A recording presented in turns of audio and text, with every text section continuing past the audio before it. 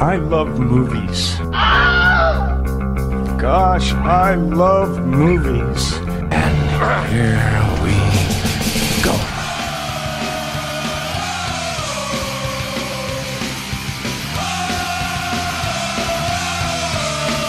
How's it going, everyone? Welcome to the Grindhouse Podcast. Matt is deep in the throes of marriage preparation. And so we have sitting in, as always, Mr. Jude S. Walko. Jude S. He and I are also in the throes of preparation. At the time that you listen to this podcast, this very completely unprepared podcast, we will be shooting a series that I will talk about when I'm allowed to talk about it. Right, which is not right now. Which is not right now. So it'll be a mystery. So use your imagination, because that's what creativeness is all about, right? Using your imagination. So, like I stated, this is going to be what we like to call audio jazz, man. We're just going to flip, like free flow and talk. But, you know, I think it might have been... Was it the first podcast that you were on that we did, So You Want to Be a Filmmaker? Yeah. I don't know if it was the first one, but it was definitely up there. Well, so I thought that this could be... Because we've had a long day. We had a long week. Maybe we've had a long life, to be honest with you. Definitely. You definitely have. Yeah. A couple lives, actually. Yeah. I live closer to the sun. You do. You're aging faster. Jude is actually 25, but look his photo up online. Unlike... And that'll tell you everything you need to know about wanting to work in the film industry. This scotch is 12 years old. Yes, I think that we have to... It's kind of like... we got to take a moment to thank Mistress Ophelia for sending this wonderful scotch, which is also hails from Scotland. Oh. Did you know that? Hi. Yes, well, you Great. learn something every day. That's fucking great. Oh, yes, that was a great scotch. It's fucking wonderful. It did not get here on Valentine's Day. I can't even speak, much to her dismay.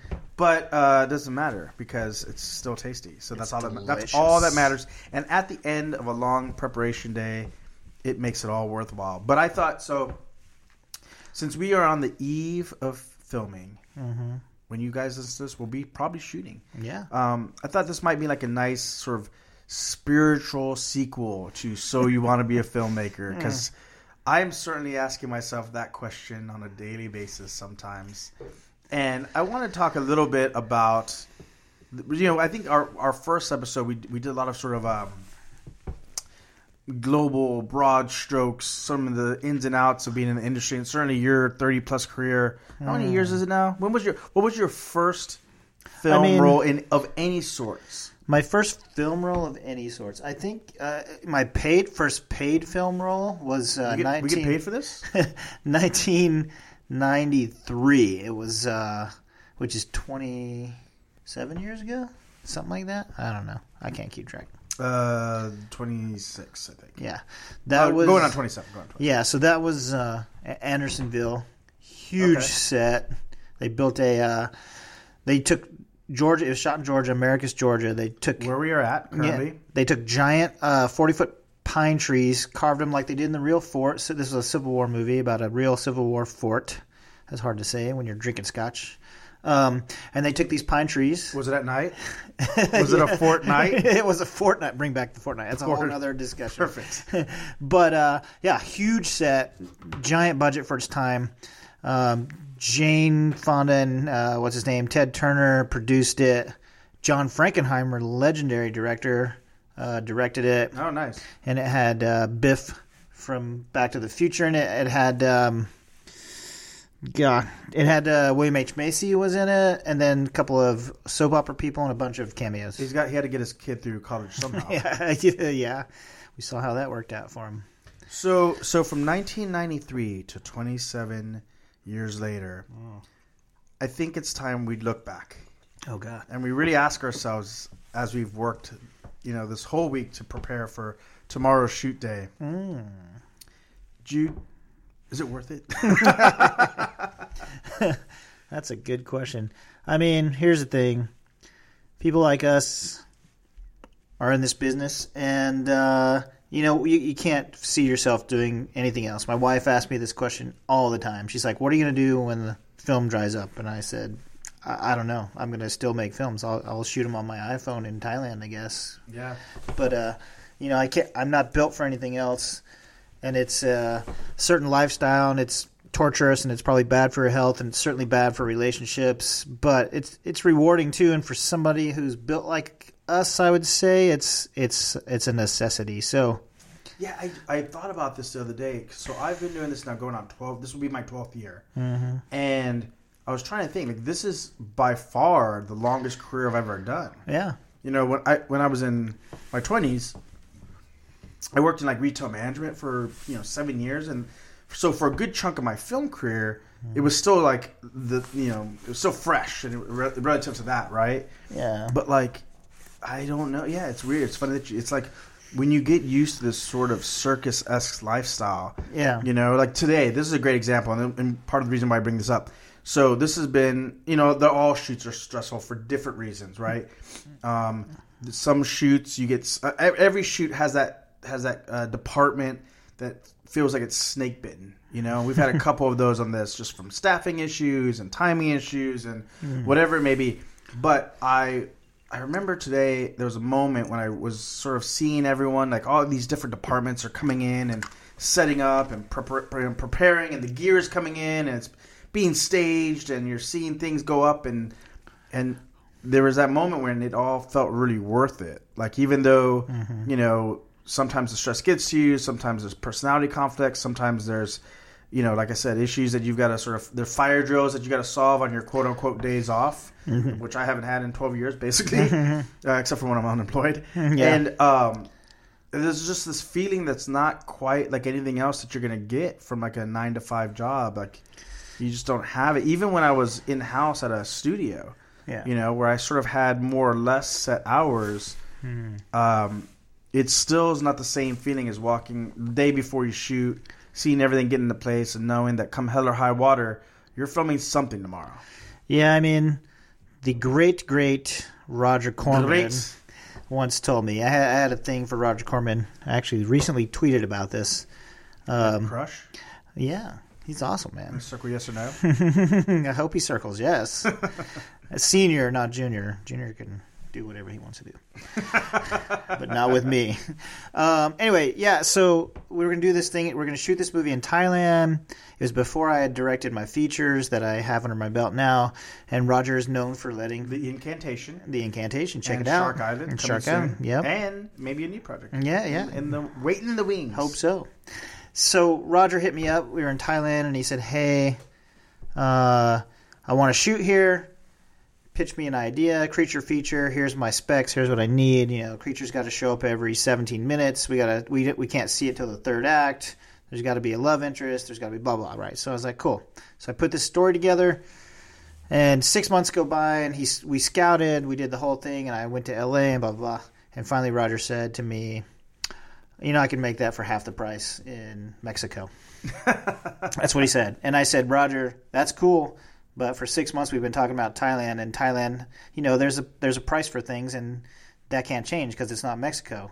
Like, it is what it is. So we never made it. But that's a long way to say in those meetings he told me, and I use this all the time. He says, hey Jude, if you get the first day in the can, then your shoot's gonna happen. You're gonna make it through the shoot. Right. And that's kind of where we're at now. We're on the eve of our first day of shooting.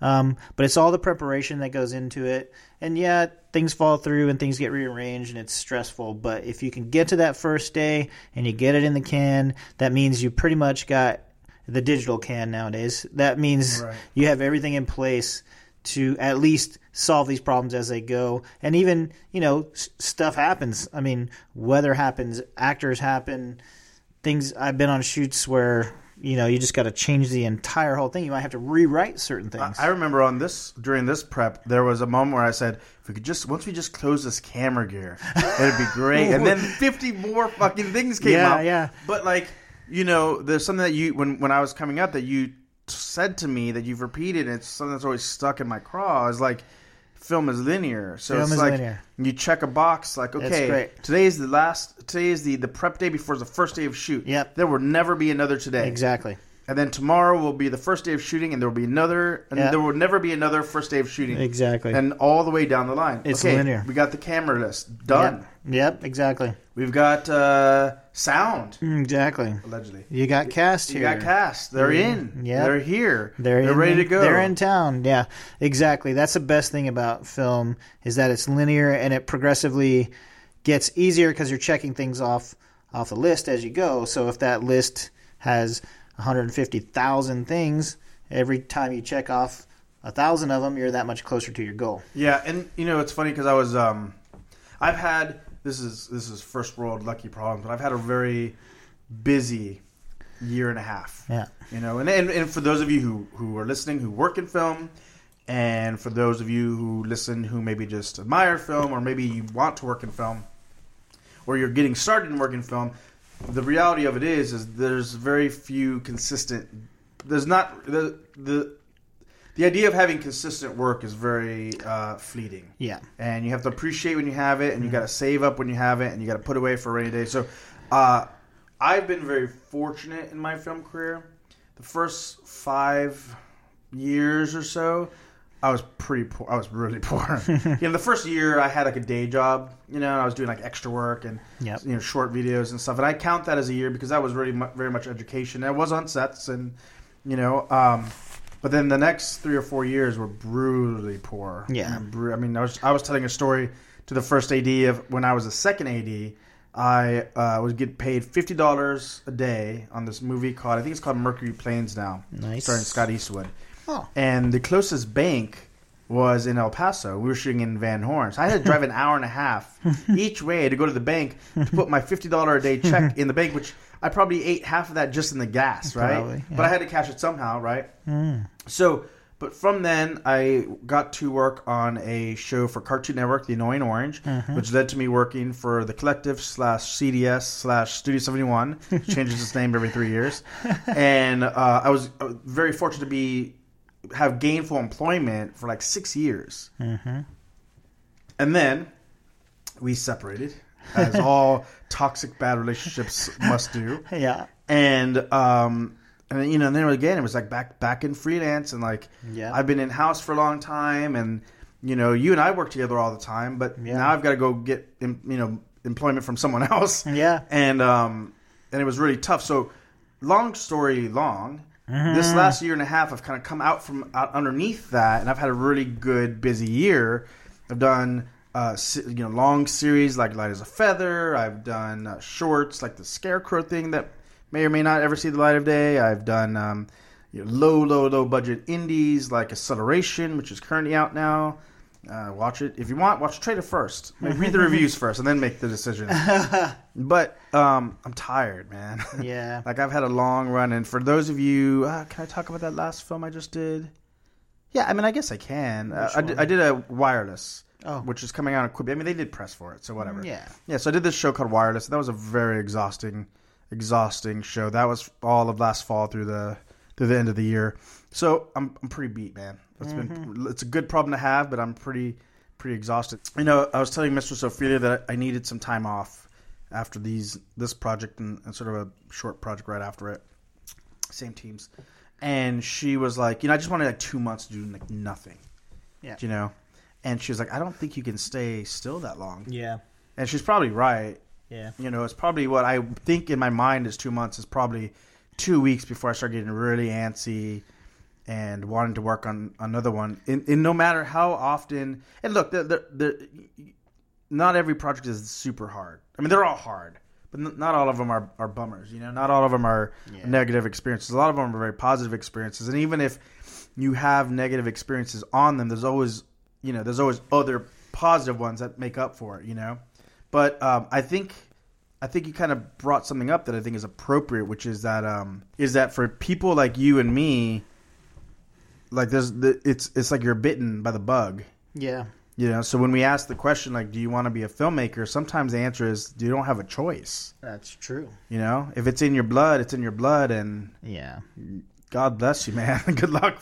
Strap in and hang on for the ride. I feel like it's a very specific kind of person, and you'll know right away. Like, I feel like batshit crazy. Yeah, probably best way to describe it. But I feel like everyone has this idea of what they think film work is, and everyone thinks that they can shoot right to the top because of these alleged quote-unquote overnight successes, whether it be, DPs or directors or actors that are in the spotlight, and they don't realize that it took them 30-plus years to get to where they're at in most cases. But but I think right away, I think the majority of people aren't built for this industry just because it's not normal at all. It's crazy hours and relationships are hard and all kinds of stuff like that. But yeah, I mean, it's just not for everyone. But on the flip side of that token, I feel like people that do it can't do anything else. They immediately know that this is for me. They begrudgingly will take lower pay. In some cases, they'll be without seeing their family or loved ones or whatever, but they just can't satiate that fire inside them to create art. But you're like a big sort of classic literature. Sherlock Holmes, right? Like, yeah. When in the books, when he didn't have a case, he'd sit around and go mad and do cocaine. Oh, yeah, and, for sure. Be a terror, right? Like, he needed that stimulation. And I feel like that very much is the case. Yeah, for sure. Like, like today, we land at a location and there's like trucking issues and like all kinds of, and you just have to sort of jump into battle and like, as our esteemed friend Dan would say, like, start throwing knife hands. Like, this is, and as I was doing it, I was like thinking about Dan. I was like, this is how I do it, and this, and go do this, and go move this, and this needs to go here. And it's like, you don't even have time. No. You don't have time to address it in a way that for every other industry would be civil, right? Like, if we, even when I worked at the Collective, I remember my old boss Gary Binko was like, dude, you're like a bull in a china shop. Like, this is not how this works, and it's more corporate. Even though it's film, like this sort of film corporate environment. Because I was just used to being on set where it's like, I don't have time. Like, I'm stealing all your phrases back to you. But it's like, I don't have time to tell you to put that flag on the hill, to tell you why. Right. I just need you to do it. There's bullets whizzing by my head. Exactly. Yeah, that's the thing, man. But the other part of that is too, like, you were saying taking a couple of months off, and that's hard too because our business, I mean, it took me 3 decades almost to get to a point where I'm relatively stable, where I know I'm going to have work, but even that, who knows, man? It's just one of those industries where there's a lot of young people coming in, the technology's changing, there's a lot of clicks that happen. And these little groups, and not the clicks from one place to the next. Those are different clicks. and these things are constantly evolving.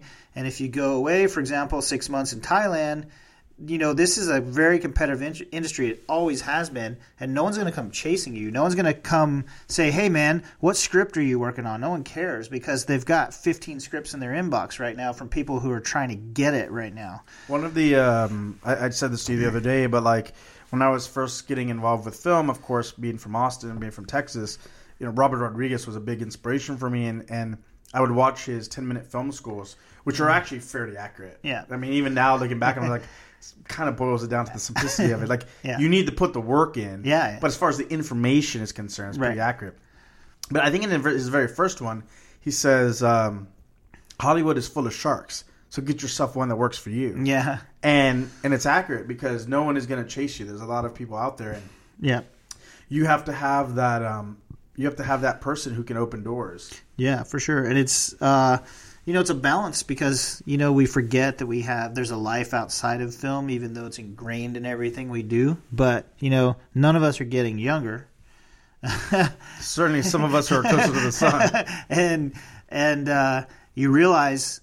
One thing I've told you and I've told Dan and several other people, when you have a particular set of skills, Liam Neeson, I've got a particular set of skills. No matter what that is, whether you're an actor, an AD, a line producer, a director, whatever that particular set of skills is, you can work for people your entire life. There's no shortage of people saying, "Hey, I need that particular set of skills that you've honed in on." The problem is, what about what you want to do? What about those movies that you want to make? What about that 15 ideas for scripts you have in your head that you've been wanting to make? So for me, I'm on the sort of sunset of my producing career where like I've done all that, man. I've done 100 projects. I've brought in every person that I've come in contact with to. I brought their dream to fruition. I've made their movies. I came in under budget, under schedule.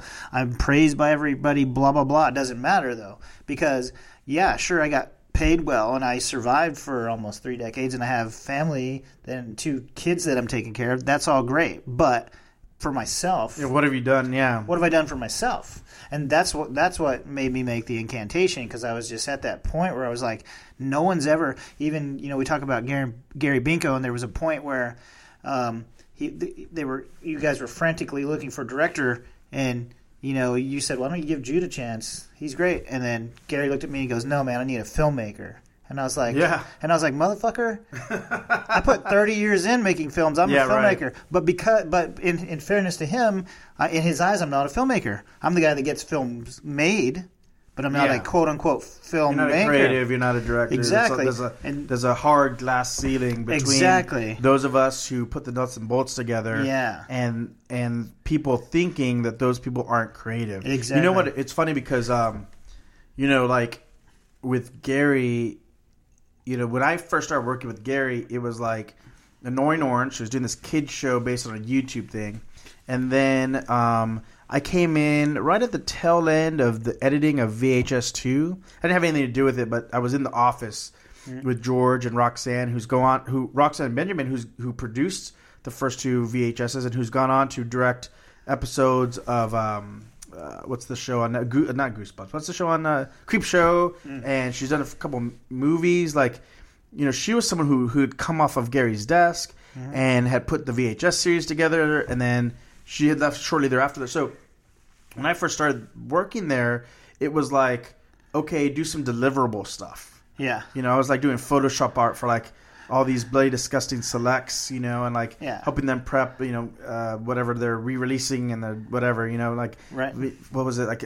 I remember I was doing like Photoshop banners for like Alice and like it wasn't Yellow Brick Road. I don't know. There's all these bloody disgusting selects that they had to option from around the world, right? Yeah. And then I got an opportunity with like VHS 3, which VHS Viral, to step in and because the producer didn't have physical production experience, and really no one there had physical production experience. Yeah. And so I got to step in. I had to step in, really. And don't blame me. It had nothing to do with the creative. And help the logistics of just putting together these 5 different filmmakers to put this project together, because the glue from the first 2 had gone. Roxanne had left by this point. So, and then came Siren, which is funny because with Siren, you were mentioning the Roger Corman, sort of the beats of a Roger Corman film, right? I remember Chiller, which originally released Siren, gave us like notes that like there has to be a kill every 10 pages. There has to be. I mean, they had a formula. Oh yeah, and a formula. And me and Angelique did a lot of work that will never be credited. Yeah, of course. To put some of that influence. And then look, in fairness, once the writers came in and Greg came in and everyone came in, they kind of redid their own thing anyway. Yeah. But like up to this point, the point I'm trying to make is that Gary was just looking at me in the same way, right? You're like a production manager guy. Yeah. Like you're an AD. Yeah. He looked at me more like an AD, which is funny because I've always felt like that was very much secondary to everything else I do. Yeah. But then there was an opportunity to do a Delta Airlines commercial. They wanted to do something with YouTube people, and they couldn't quite figure out what it was. And I think I don't remember if it was like if I took the initiative to say I'll write something, or if it was Effie Brown that kind of pushed me, who was the head of production at the time. But I wrote this sort of little treatment, and Delta Airlines actually really liked it, and then it went in a weird other direction, as things do. And then coincidentally, I got on a Delta Airlines flight and I saw a commercial. Their in-flight instructions. Yep. That had YouTube people. That was very, very familiar, or very, very similar to the treatment that I had written for them, almost beat by beat. Oh man, it's hilarious. And they produced it with someone else. But it was in that moment that Gary started to get an inkling of like, okay, maybe this guy has a little bit of creativity, maybe, but that was 2 or 3 years in, right? Yeah, exactly. And Gary's an odd bird because you got to gain his trust being in there, and for sure. I've told you many times, and this is just not smoke. Like I've worked with a lot of directors, and almost none are as good as you. Thanks. And yet, like, I've seen people get opportunities, like big money opportunities. Yeah. Like I've done some budgets recently where I'm looking at what these directors, these very young filmmakers, some fresh out of film school, some with only a couple of shorts under their belt, maybe a commercial or two, and they're getting paid these absurd amounts of money.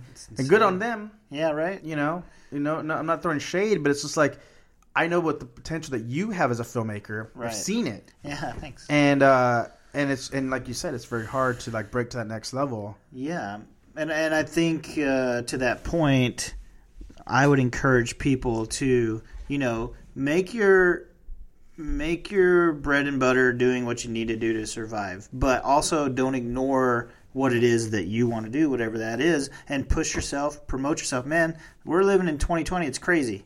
You can have all the social media you want. You can brand yourself. There's people to help you with that. So do that. Brand yourself. Write that script, or start making that reel, or do whatever you have to do. Whether that's you're an actor, DP, director, whatever you want, because no one. It's like I've done so many positions, but you have to think about it. So have I. That's what Ophelia said. Boom, roasted. Roasted. So, in other words, put yourself on that track, because I'm telling you from experience, a long time will go by where you keep putting that on the back burner, and sometimes you got to make the hard decisions. Like I've made that hard decision to be a director, to transfer from being a producer to director many times. The first time I did it was in Thailand. I had a script I wrote. I got all these funders in place, but I didn't know shit about funding, and it was basically like a house of cards, and when one fell out, they all fell out together. But what happened was I pushed myself as a director, and I got everybody lined up, and then the funding fell through, and then I was on the hook, and then I was an indentured servant for a long time to pay that back. Which at least led you to having a life in Thailand. Yeah, exactly. It did. And then again, Incantation, wrote it, directed it. Shark Island, got hired to do that. So, and a little, I don't know if we might have mentioned this in the other episodes that we've done with the Incantation. Part of what brought that opportunity was your work on Siren. Oh yeah, because 100%. We worked on Siren together. You were the line producer on the ground. You were boots on the ground. Yeah. And one of the locations. Well, no, it was a PA, right? Like a PA. He was an intern. Yeah. Yeah, it was an intern connected you with the location, and through that location you made this connection, and through this connection you got this badass castle in France. Exactly. Which led you to take the leap. And how many people get that and never take that leap? Yeah, that's the thing. Yeah, so exactly. So my advice is take that leap. And sometimes you're going to fall flat on your face like I did. Like I'm telling you, I lost $70,000 taking a chance on myself that first time. Incantation, we probably lost money on that. But for my career as director, it's put me in a huge place. Yeah, it's put me in circles I would never have gotten in. And now you have under your belt a film that you directed. Yeah, you're not just a person talking about it. We've had some really cool guests on this show. We have like David Venable, who is has impeccable choices in his first and middle name, and also is directed his student thesis. He's a budgeting film director. Like, he's moving to Los Angeles soon. He's taking a shot, right? Like, he was a guy when I met him was like, loved film, and then the next thing I know, he was in school for film, and he was making short films, and he's getting awards, and he's like doing it, spending 28 hours straight editing and all the stuff, and getting himself ready for that. And then Bianca and Michael Align, they've been working on Zombinatrix for years, and just never stopping, right? Just never quitting, right? Yep. And I admire, and you people like you, I admire people who, again, to draw back to the original question, like, if you want to be a filmmaker, man, like, if you're not like those 3 people and many, many more, then you don't, because it's hard, because it's very hard. And you're right. It's like when I first was interested in film, my interest wasn't to produce, it was to direct. Right. Of course. And then, 12 years later, I'm still, that's what still happens. producing. You know that saying, life is what happens. What's that saying? Life is what happens when you prepare for something? I don't know. Yeah, I don't know what it is. Whatever. It's probably very meaningful. Yeah. It's probably on someone's wall. It's probably tattooed on somebody. Live, life, love. Life is what happens when you're taking a shit. I don't know. I think that's what it is. Something like that. It's a old Georgia proverb. It is. My mom taught it to me. But it's even like that. Like, I remember like on a hard drive, I found the old rough assembly of the Big Toe. Oh, we didn't count that one. Did we count that one? I don't know. I don't know. I think we're like at 20 or 21 films. I can't remember.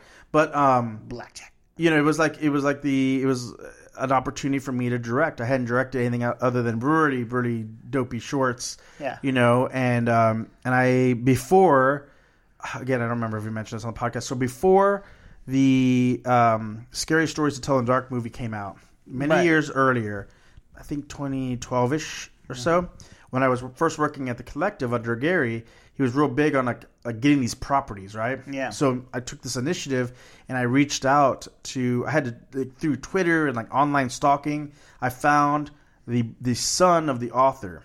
Nice. And I reached out to him through Twitter and he got back to me.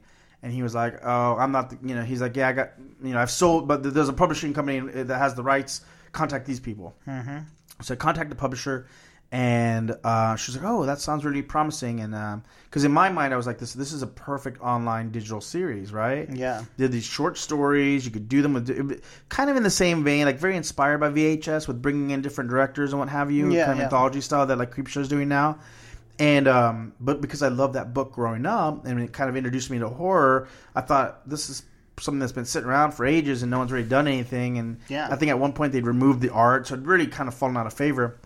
And eventually she got back to me. She's like, "Hey, I really love your idea. It sounds really cool, but we just sold the rights." Oh, shit. To Universal. Oh, well. Yeah. And I was like, "Even the digital rights?" She's like, "Everything." And I was like, "Okay, cool." And then many years later, Guillermo del Toro produces Scary Stories to Tell in the Dark. So if you didn't like that film, they should have given it to me. That's right. It would have made it great. What the hell? But I did direct a short based, like a very loosely based on the Big Toe, which I took the concept and I modernized it and had a lot of flaws. You cannot, I don't want to say you can't make a film for $500 if I spent that, but you're up against the wall. You didn't pay me anything. I didn't pay you anything. You paid the ghoul though. Yeah. Excellently.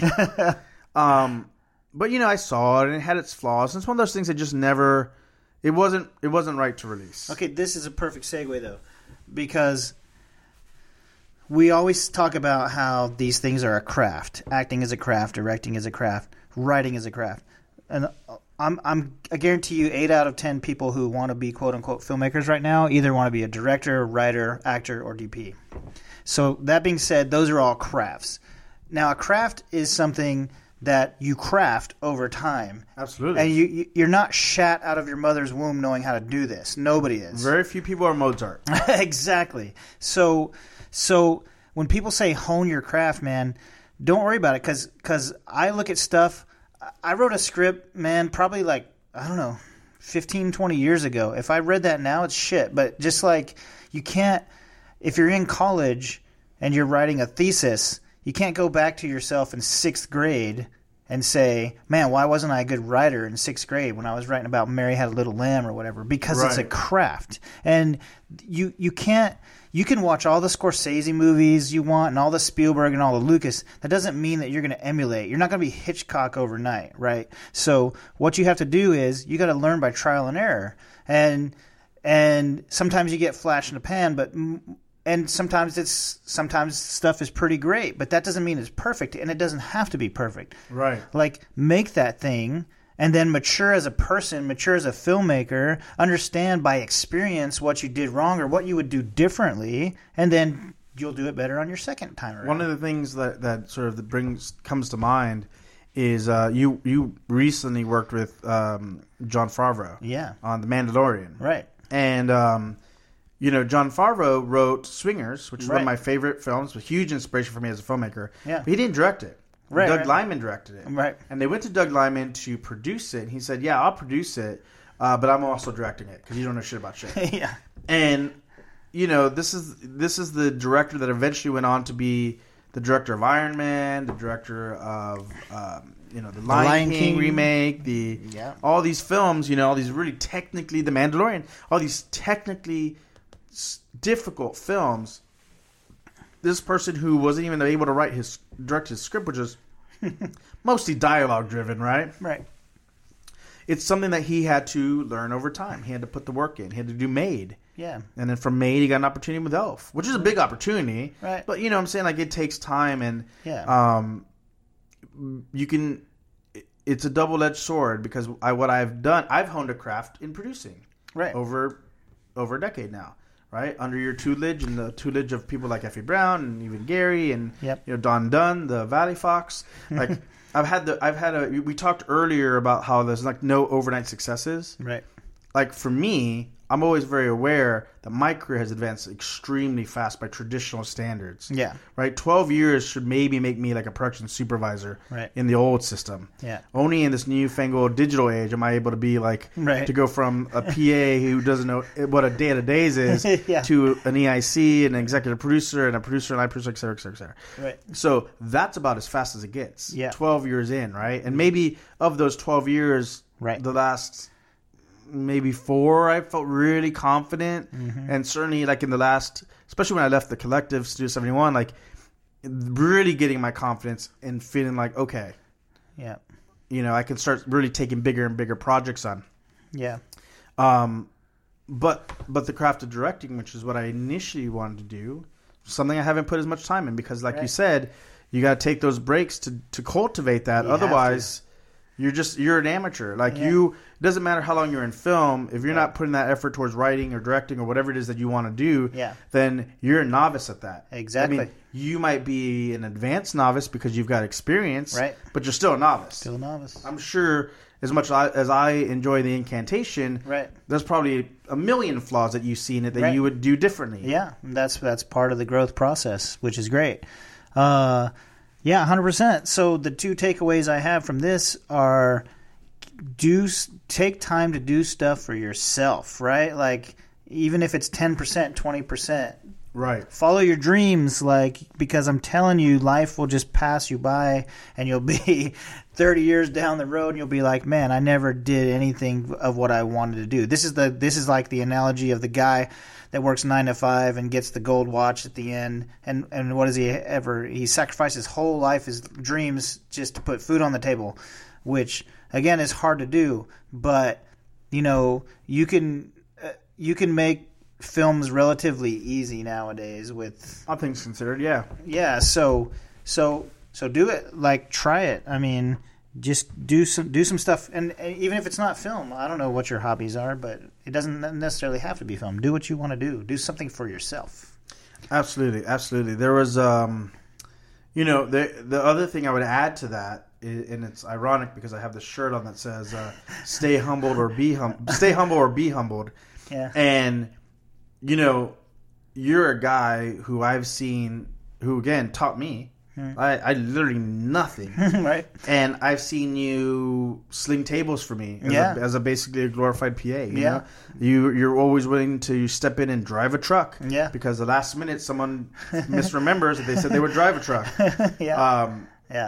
And I think it's that level of humbleness and willingness to learn and willingness to do whatever it is that needs to get done that allows you and allows other people to see that and be drawn towards you and want to work with you and want to do projects with you and are willing to take that chance to be like, okay, I'll take less pay for this or whatever. Right.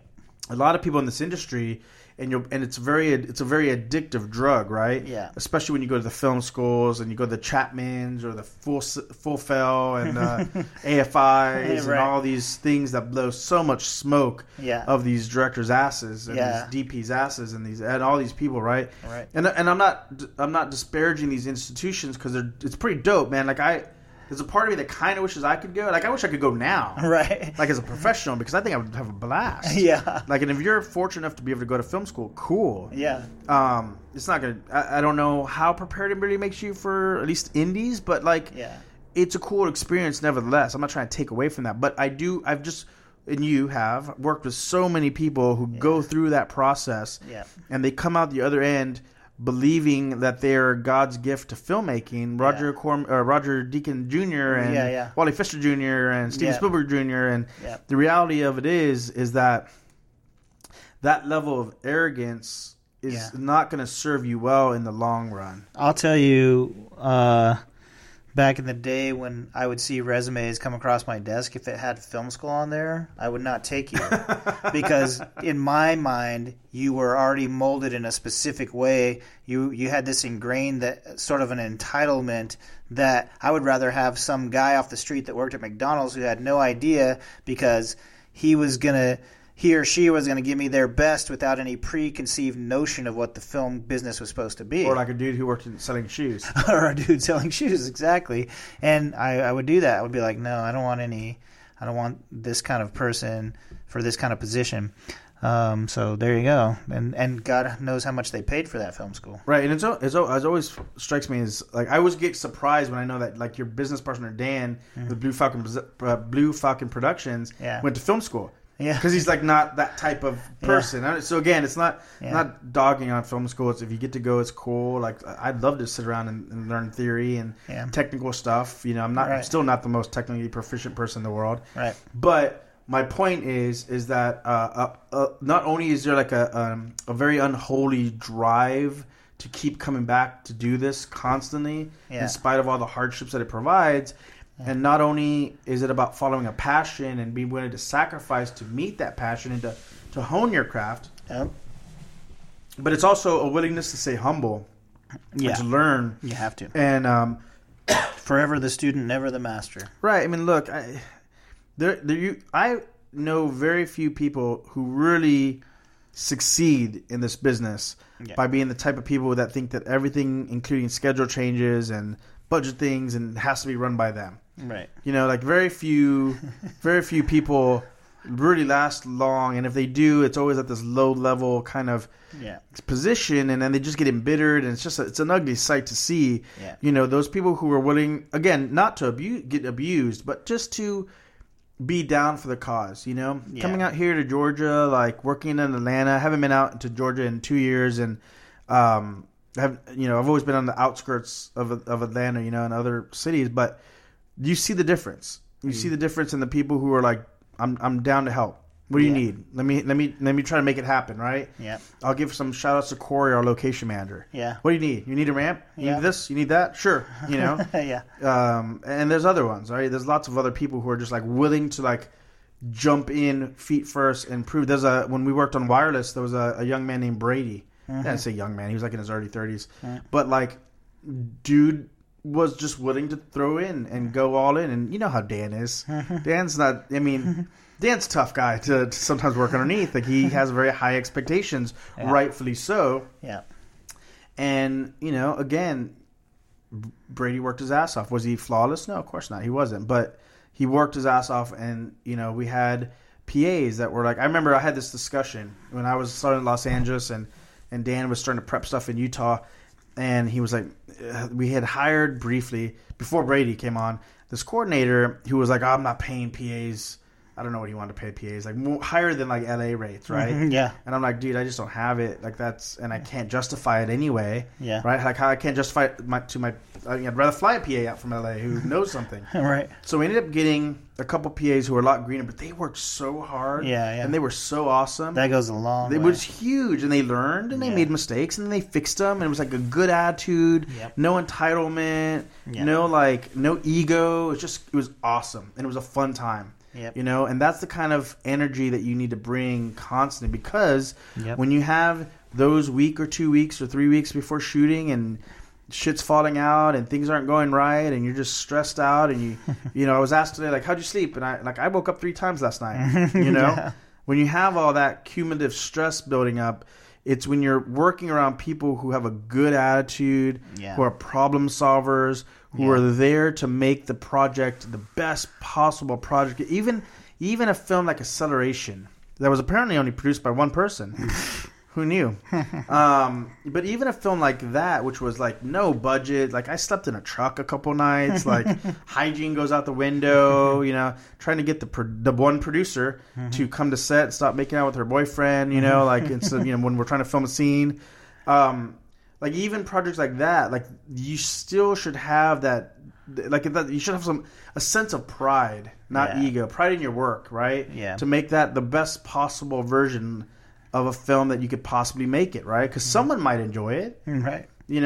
And you never know. And if you don't bring that energy, then why do it? Because it's too hard. There's so many other things you could be doing, easier things, and possibly make more money. Probably make more money. Make more money. Yeah, for sure. Man, that's crazy. Old acceleration, right? But so we're waxing poetic about it again, but it's just. Every time we're on the cusp of shooting again, it's always you I don't know if this was coined this way before, but you call it the week before shooting Hell Week. Yep. And it is. It's exhausting. Yep. Everyone who knows me well enough knows like, okay, just you're not going to hear from him for a bit. And it's in those moments that you can really start to doubt, like, why am I even fucking dealing with all this? And the reality of it is because you love it. It's because you love it. And that's simply it, Yeah, I mean, the Hell Week thing goes back to the whole Roger Corman adage, because if you are prepared, this is the last week you have to prepare anything before cameras start to roll. And again, if you get through that first day, it means you were at least enough prepared to get through the first day, which means any other 15, 20% of things you can get through, which is why Hell Week is so hard to do. And that's what we're in right now. So, I don't know if that inspires you guys. I don't know if that depresses you guys. If it does both, then you're a good candidate for film. You are good. So we take a shot of fine scotch in your honor. Those of you who want to get into this weird biz that we call show. To the future filmmakers. Which apparently I am not one of. Well... That depends, man. Just the future, you still got a couple good years in you. Yeah. I'll kick those tires and see if we can get a few more miles down the road. But we thank you guys for listening, and we thank you guys for following us. And I really can only hope to inspire but also be realistic about what you're walking into, because what my hopes are that one day someone comes up and says, "Hey, man, I was listening to your podcast and listening to how you guys talk about film and listening to how you guys talk about your experiences in it, and it really inspired me to make my short film. Check it out." And I don't even give a shit if it's good or bad. Yeah. Just the fact that you did it is pretty awesome. And that's what we need. I saw this person on Twitter who was talking about a podcast. Yeah. She's like, what? She was making a joke about like how someone hasn't paid her to be a podcaster. I was like, do it. Dude, just do it. Yeah. And she's like, I don't know. There's so many. I'm like, who cares? The minute you do something, you've already weeded yourself out from 10, other people that don't have the initiative to do it. You've already made yourself top of that list. The very first thing in Robert Rodriguez's first 10-minute film school is, so you want to be a director? Go to the store, make some business cards, pass them out. Now you're a director. Exactly. And that's the first step. That's right. So should we go to a fan question? Let's do it. All right. Questions from the Crypt. What do you think of the current remake culture that seems to be plaguing Hollywood filmmakers? Have we run out of original ideas, or is it just a quick cash grab? Oh, God. I will tell you that I hate remakes. I hate the culture of remakes. Let me put it that way. There's good and bad. It's good because it introduces a new generation to a intellectual property that they may not have known about, which is great. It's the whole thing about this whole new generation of kids are now going to see Star Wars. Parents are taking their kids, blah, blah. That's great. However, it is stale, and it feels like Hollywood's gone stale, and there's lack of creativity.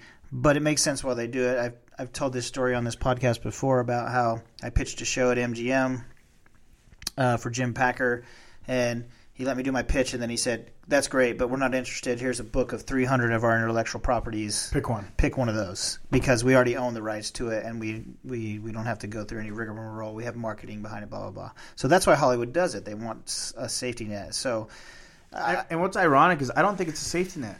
Like, Yeah. how many of these remakes actually make money? I don't know, man. It feels like, I don't know. I mean, maybe I'm sure some amazing listener has some sort of pie graph that shows the success and failure rates of remakes, but I don't imagine it's high. Yeah. Success rates, I mean. Yeah. Maybe the listener was high. I wish I was high. But I'm not in California, so I can't enjoy any of California's crop. Georgia has no crop. No legal crop anywhere. That's right. However, if you live in the Atlanta area and you'd like to help a brother out, I could use it for my stress medicinally. Exactly. So my short answer is I am abhorred by the remake culture, but I don't think it's going away anytime soon. I mean, look, here's my, again, I think this is something I've probably talked about before on the podcast as well. There's just a simple economic reason. It's not that Hollywood has run out of fresh ideas. There are millions of great fresh films that come out every day, every year, every season, right? Yeah. There's millions and millions and millions. I mean, fucking look at Parasite. We talked about it last episode. Like, brilliant, right? And not just but a dark song we've reviewed. The Greasy Strangler we've talked about. Like, right. There's a movie that I want to watch with Elijah Wood called Come to Daddy. You know, there's plenty of fresh ideas out there. Yeah. The problem is that the economics of filmmaking have turned upside down for a variety of reasons. Part of which is ticket prices. Yeah. I think part of which is the experience of going to watch in a theater has been diminished by capitalistic expansion of big box theater chains versus mom and pop. You know, like when I was growing up in Corpus Christi, they had right across from my school a fourplex, which was pretty cool. And I saw like the Star Wars when George Lucas did like the sort of before he made Greedo shoot first. It was he sort of did the remastering. Oh yeah, like there was like you could still see stuff like that. And then when like the AMC or the Cinemark or whatever opened up, that became sort of an art house theater, and I saw like the Group Year there and some other really cool films. And you know, there are very few Alamo Drafthouse, and even Alamo Drafthouse, like not to shit on that, but like LA one is cool, but it's like it's a pale comparison. Super corporate, man. Yeah, it feels very corporate-y. It feels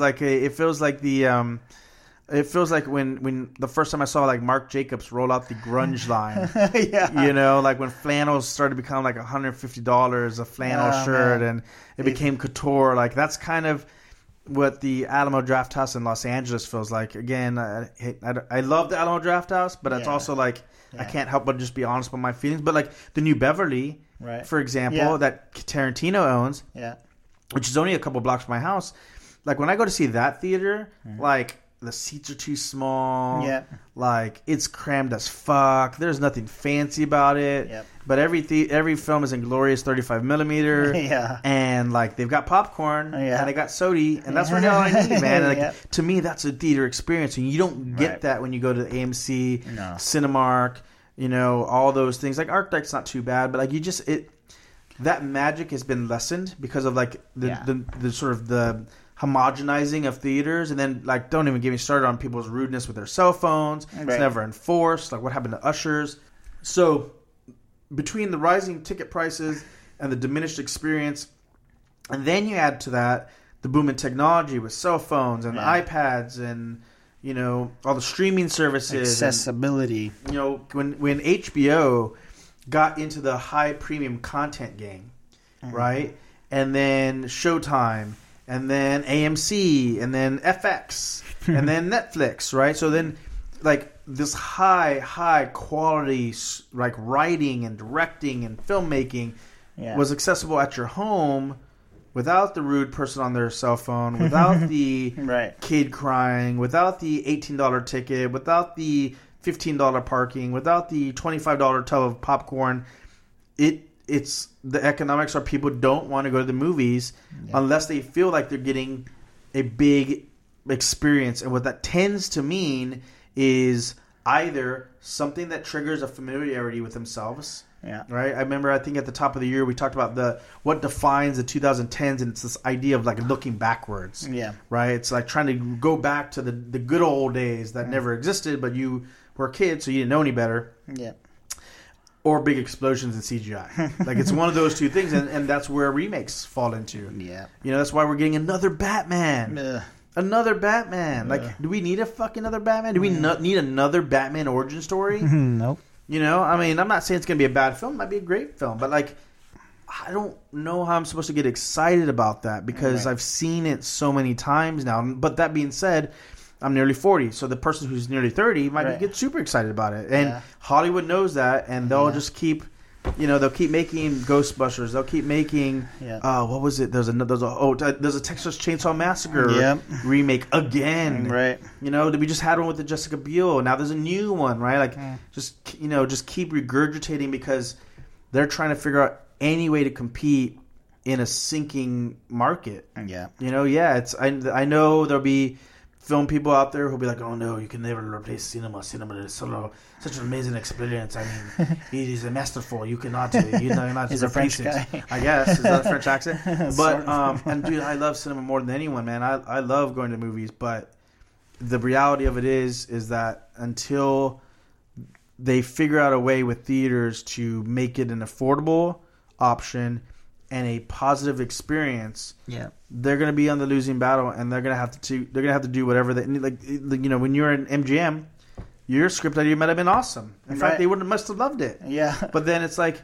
but Chitty Chitty Bang Bang, you know, or fucking James Bond 28. Yeah, exactly. Because at least if you know nothing else about the film, right? If you know nothing else about the project, you'll always remember what it was like to see like the Dick Van Dyke version, right? Right? You'll always remember what it was like to see the Nutty Professor, right? Or whatever project they have, you know, E.T., whatever. Right. And so you'll go to if you're now an adult who experienced as a kid and now has children, you'll want to share that because that's what people do, I guess, allegedly. I only have children on set. You have real children. You tell me. But you'll be driven to that, and that's what they're banking on, and so they'll keep doing it. Yeah. But, again, I have to reiterate, there are amazing, fresh, new, innovative ideas all the time. It's the obligation of you, the film fan, to get out there and support indie film. If you're not supporting indie film, you can't complain about remakes because it's like voting, right? Like, if you stay at home, then, like, you're influencing nothing. You can't make any changes from your couch. Those are true words I once read, and they echo very, very importantly through our current zeitgeist, right? Yeah. You have to vote. If you go see films that are sort of under the radar, indies, low budget, etc., and they're big successes, then guess what? You get more of them. You know what you're going to get more of? You're going to get more DC properties that take a serious slant on superhero films because Joker was relatively inexpensive at like $40 million. Yeah. It made a shit ton of money. It made like $1 billion. Sure did. So you know what? They're going to spend $60 million on the Batman, and they're going to cast James Patterson. Not James Patterson. What's his name?